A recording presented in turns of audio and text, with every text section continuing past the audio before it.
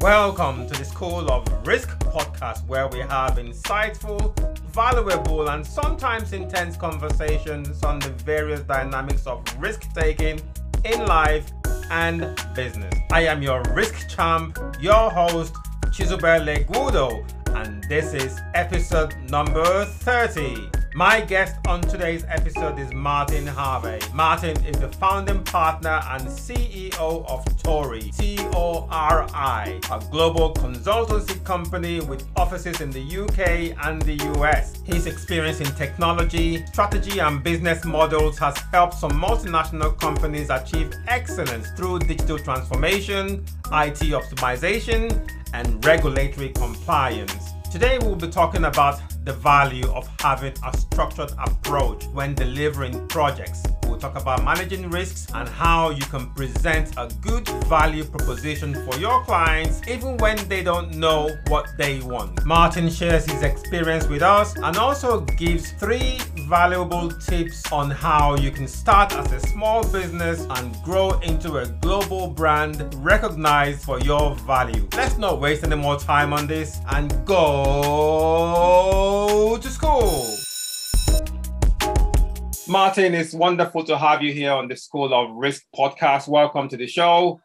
I would like us to start by you introducing yourself. Let our listeners know who you are and what you do, and we'll build a conversation from there. And I can't wait to really get into this because your space is one of the spaces I spend some time in working with clients. I'll let you do your thing. Please go ahead. Lovely. Thank you very much. Well, who I am, I'm Martin Harvey. I'm the CEO of Tori Global, which is a management consultancy business doing transformation and change across the financial services sector.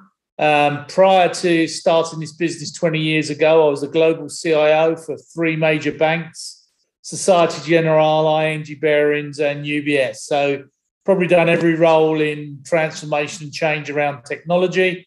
And in the last 20 years, been involved with all our major clients in banking, insurance, wealth, asset management sector in terms of helping them through transformation and change, whether that's people, business process, or technology. Fantastic. Yeah, that's quite an achievement, Martin. Just to understand a bit more, what took you down the path, or what made you decide to go it on your own, so to speak, and start your own company from being a CIO? What was it in that experience that you had that made you think, you know what, I can do it better? Yeah, well, 3 things were the driver. One, I was living in Paris as the CIO for Societe Generale, and me and my wife were living there as expats, and I had a great time traveling the world. But unfortunately, my wife was at home, didn't speak fluent French, and therefore France became a problem for her. So she decided to relocate back to the UK. And so on the back of that, I decided that my life was with my wife, and I relocated back too. And decided, because I had a fantastic job at Societe Generale, that I wanted to do something different. And through my experiences of being a CIO of 3 major banks, using consultancy services from all the big firms as well as some of the smaller ones, I felt there was a niche in the market to create a USP around real practitioner-led consultancy capability. So most of the activity that we get involved in involves people that are practitioners that have come from inside the industry. They're not necessarily the best PowerPoint providers, but they're pretty good at the execution and the delivery. So very much an experienced practitioner-led model with a focus on financial services, because that was my background and where I came from. And I started the business with a guy that basically ran a people transformation business, leadership management, culture change. And so he was part of the team that started the business. So we actively got involved in, obviously, the people side of change, obviously the business process side of change, and then obviously the technology side. Fantastic. I love what you said there about, your life was with your wife and you decided to move that. So it's important to always have that, they call it work-life balance, but knowing what's important, because I always feel that when you are whole as a person, everything is fine at home, you can deliver better services, better value and all that. Or if your wife wasn't happy and you get all that, tension at home, that's going to influence what you do. So I like that you do that. You put her first, which is quite great. And I also love what you said, because I've seen this as well. You give them a term, or I call them PowerPoint pushers. The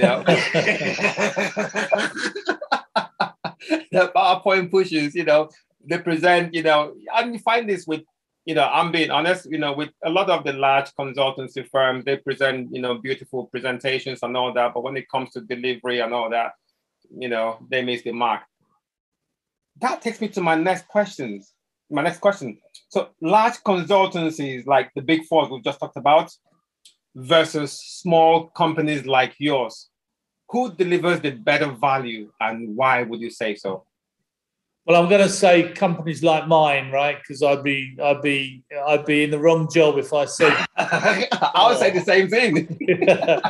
but to just put a little bit of more substance on that, I guess three things. I always think three is a good set of things to put against a question like that. Firstly, the value add is that we're comfortable working on a fixed price, outcome-based, risk-reward basis, which a lot of the big consultancy firms are. They do it, but they're less, I guess, forward in that as a proposition. So firstly, the value is we get in the boat with you and we're rowing the boat with you. It's not just on a T&M buying the bodies from us, number one. Number two, our model's upside down from the big consultancies, whereas they would have a lot of junior consultants and mid-range consultants that obviously are underpinned by the partners. We have the senior people and very few what I would call junior consultants in terms of underpinning the business. So what you get is that experienced practitioner, not the junior practitioner with oversight from the partner or the senior consultant.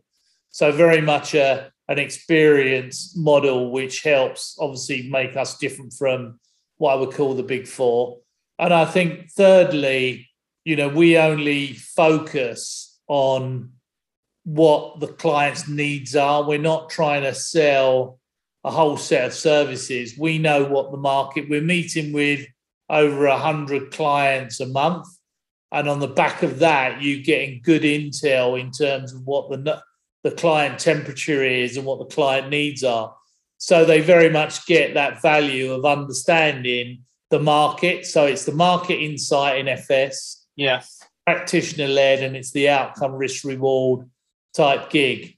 And bottom line is, at the top end, our consultancy day rates aren't at the contractor level, but they're not also at the same level that some of the big consultancies would place some of their senior people. So their partners would be probably placed at a higher day rate than we would probably place some of our senior people like myself.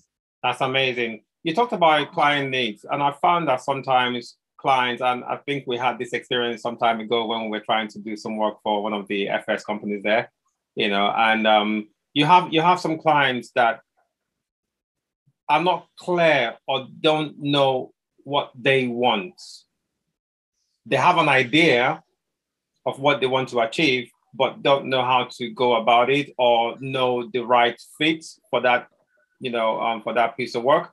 How do you go about, presenting yourself, your company as the company that, can provide that value, or in general help the client see clearly to know what they want and the value at the end of it? Yeah. So, I think there's three things. Obviously, you've got to gain the client's trust, and that goes with spending time with them, whether that's over Zoom, preferably face-to-face in the old world, and hopefully we're back to, that model of operation where you can get in front of people and build that relationship and confidence and trust. Mm-hmm.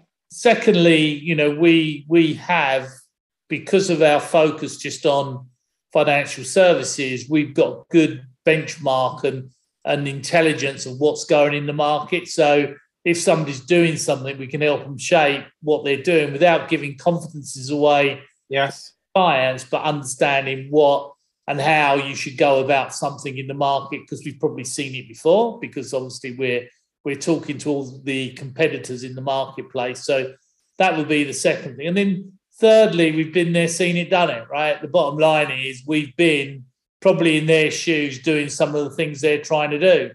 Maybe the experience we personally bring can then help them with their thinking about what the solution will be. So yeah, it's an element of I guess using the market insight and intelligence, as well as your own personal experiences, as well as obviously building a confidence that they trust that you're not just trying to sell for the sake of sell, but they get trust that you're doing the right thing and taking them down the right road and helping them shape it in the right way.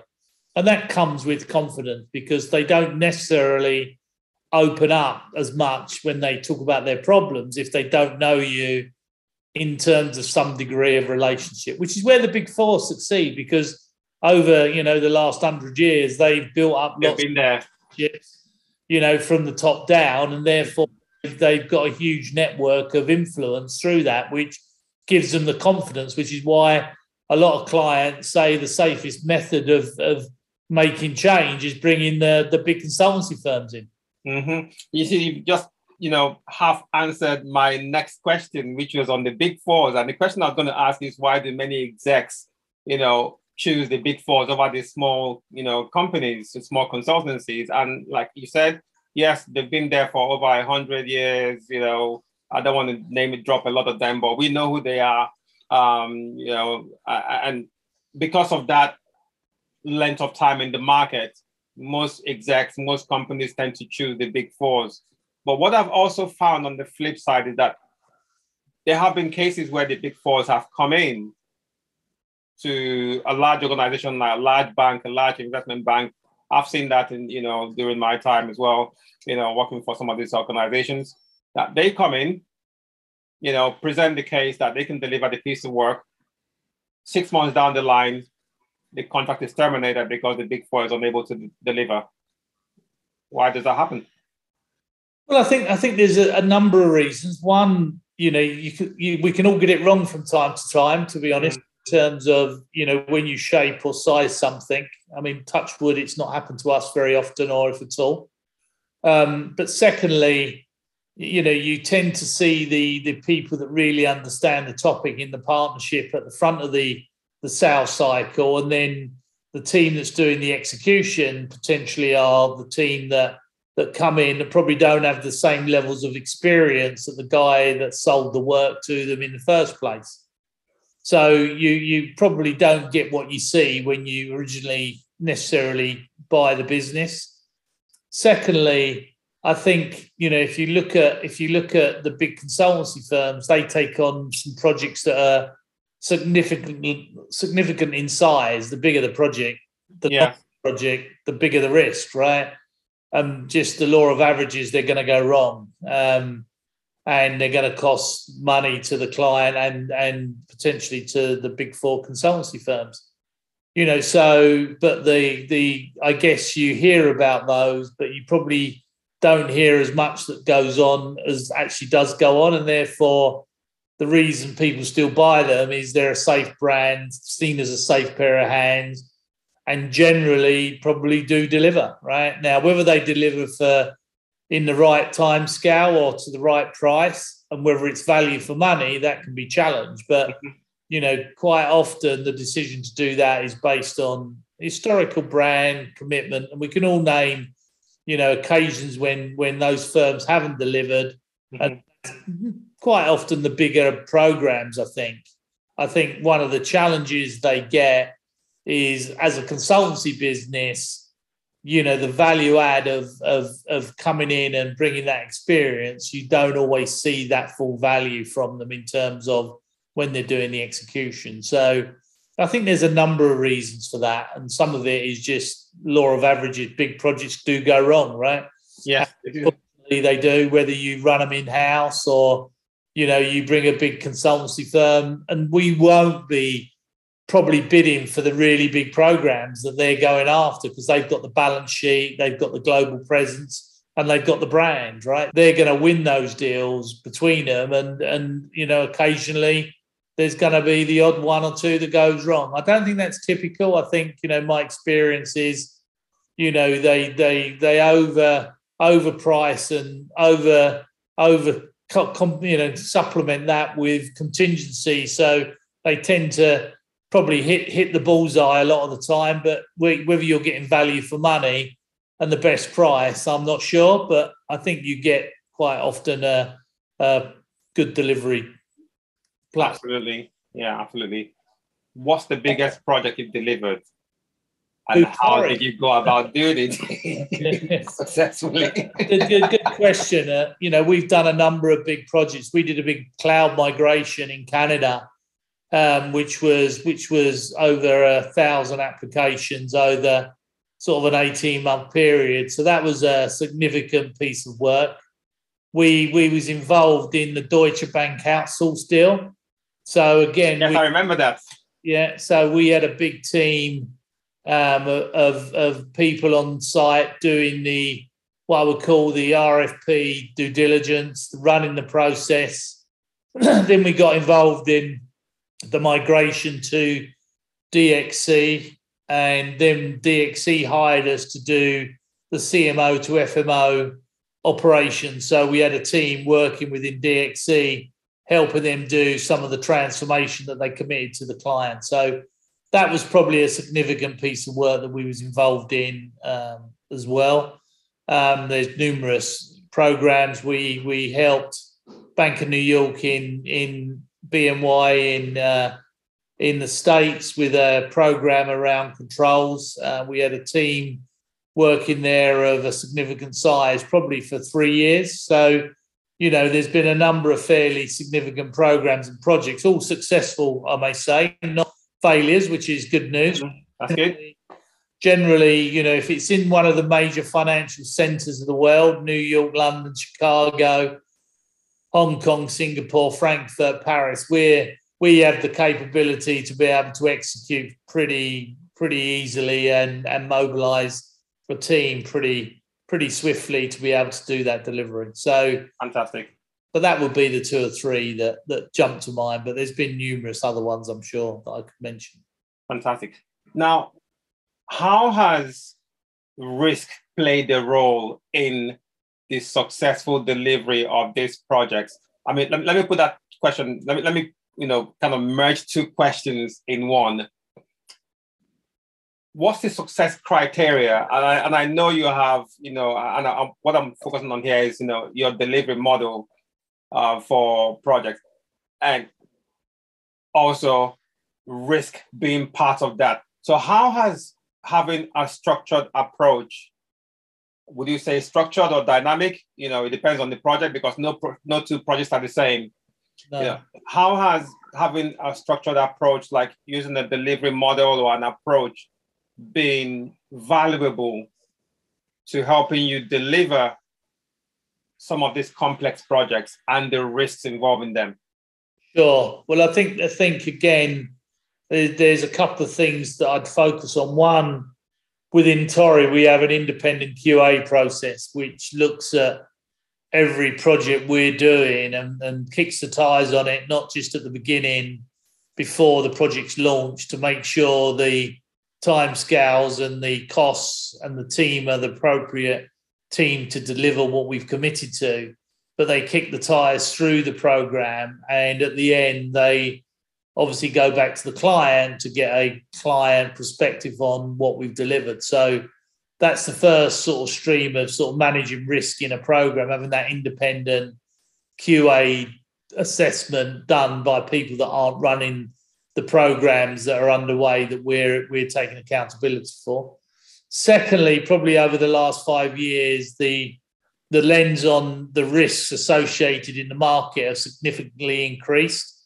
So I would say 5 to 10 years ago, when we was probably running programs, risks weren't actively involved in those programs as much as they are now, whether that's at the steering committee or at various other points during the program, or even if they're doing an independent assessment, which is quite interesting because there's a major client of us who use us as the second line risk function to do their independent assessment of their transformation program. So they're actually getting involved in doing that assessment during certain gates within the life cycle of the program. So I think that's definitely a trend that's definitely increased over the last 5 to 10 years. And I think the last point is that if you look at risk today, one of the big, I guess, regulatory drivers in the market is operational risk. It is. Change impacts operational risk. So the bottom line is that they've got to be all over any change programs now to validate that. Obviously, come March this year, when all the firms have to demonstrate they've got a detailed plan around operational resilience in terms of what they're doing with their key business processes, when they're running big change programs, that impacts your business processes quite often. Even if it's an infrastructure project, it may have an impact on your key business processes. So I think that's another lens that now comes into play with the ops res lens coming to the regulatory framework. Interesting. Thank you for sharing that value. That's quite good. Now, talking about regulation, especially within financial services, which is where you operate most within, the regulatory landscape has changed over time. There are a number of drivers for that. Complex, financial structures and things like that. How have you adapted to the needs of your clients in respect to that? Yeah. So obviously some of the drivers that are out there are driven by the regulatory people themselves, like operational resilience, like CSDR and other key things that have come into the regulatory space in the last few years. And we're lucky enough to be and have a regular dialogue with the regulators. So we get a good insight to what's coming down the pipe from a regulatory point of view, like ops resilience. We've been aware of that, and we was involved in dialogue with the regulator prior to obviously it becoming a very hot topic in the marketplace. So keeping close to the regulator is definitely, one component that we do to make sure we understand what's coming down and we're geared up for being able to respond to it when it becomes a client need. Secondly, it's also talking to the clients, right? If you're, clients, if you've been around financial services and you walk into, I'll just pick a client, a JP Morgan, the number of people they've got in risk and compliance today to what they would have had, 15 years ago, I should think it's completely off scale in terms of number of people focused on risk. Yes. Because of some of the events in the marketplace, the Lehman Brothers, the Bear Stearns, the Halifax, the Royal Bank of Scotland. Yeah. We've had our financial and operational glitches significantly over the years in terms of the position and the risk associated to what they're doing in the marketplace. So the regulator has upped its game in terms of what it expects. So we don't get another Lehman's, and we don't get another Stearns, and we don't get another Halifax, or we don't get another major crash in the marketplace. So, and then obviously they've started to regulate more, although they're not there yet, some of the products that weren't as regulated as they are today in terms of the market. So I think the regulators played a huge part in that, and we stay close to them. And the events have driven that. I think the economic events and as well as the events in the FS market in terms of some of the firms that have gone under on the back of obviously bad governance, bad risk, and overexposure in the market, right? Mm-hmm.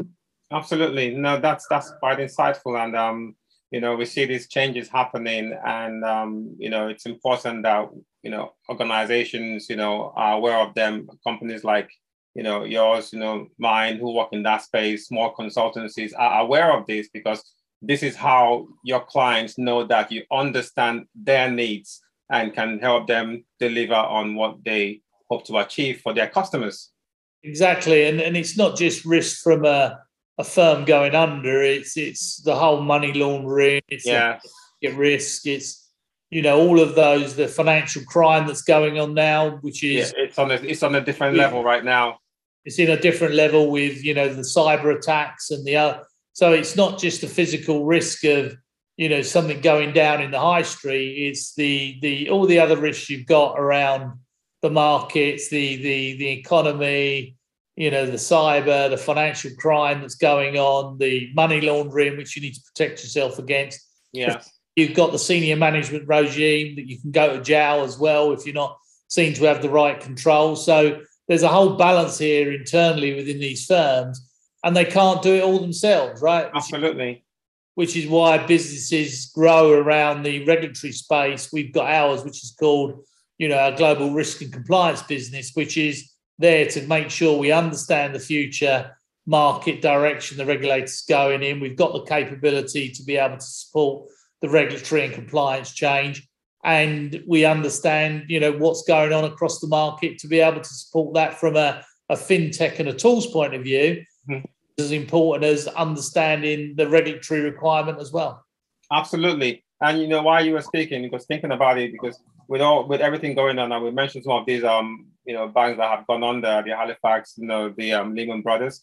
At the end of the day, the fallback or the ripple effect of that, are the customers. They feel the brunt of it because some may obviously not receive the service they want. Some may have difficulties as, when it comes to pulling out their monies and things like that. And the economy as a whole, does struggle, especially if it's a large organization with a AAA rating or AA rating, that pretty much just messes things up, just knowing that, we are on top of our game in respect to regulation and understand that there are customers being served that also need to be thought about from a reputational standpoint. Now, there are a lot of companies, small consultancies who may be listening to this now and think, I want to be like Tori Global. What would you advise them? Well,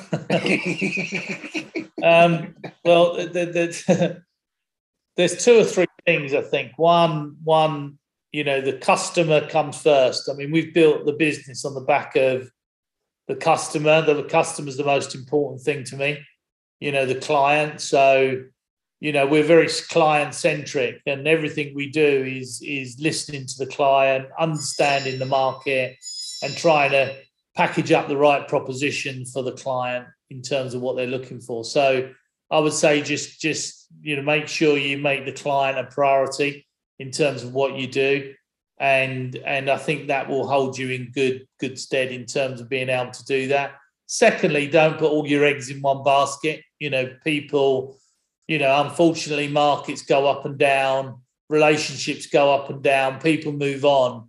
So you've got to keep those relationships going, but also don't just have one set of relationships that you're relying on and have your eggs in one basket. You need to have a few baskets, I think, in terms of making sure you've got a lot of different opportunities to obviously work with clients and generate business.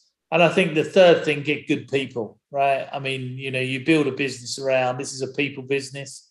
The world's a people world, right? It's all about relationships. It's all about, the quality of what you deliver, and it's all about making sure you've got the right people. So, small consultancies survive when they're one-man bands or two-man bands who have one client, but growing and scaling to a different level needs that multiple client base that basically trust you and you can then rely on that. And it's not just all in one area. So from our point of view, we moved from banking and investment banking to asset management, wealth management, the exchanges. We moved into insurance because obviously sometimes the banking world may not be in the best place when you have a Lehman Brothers event.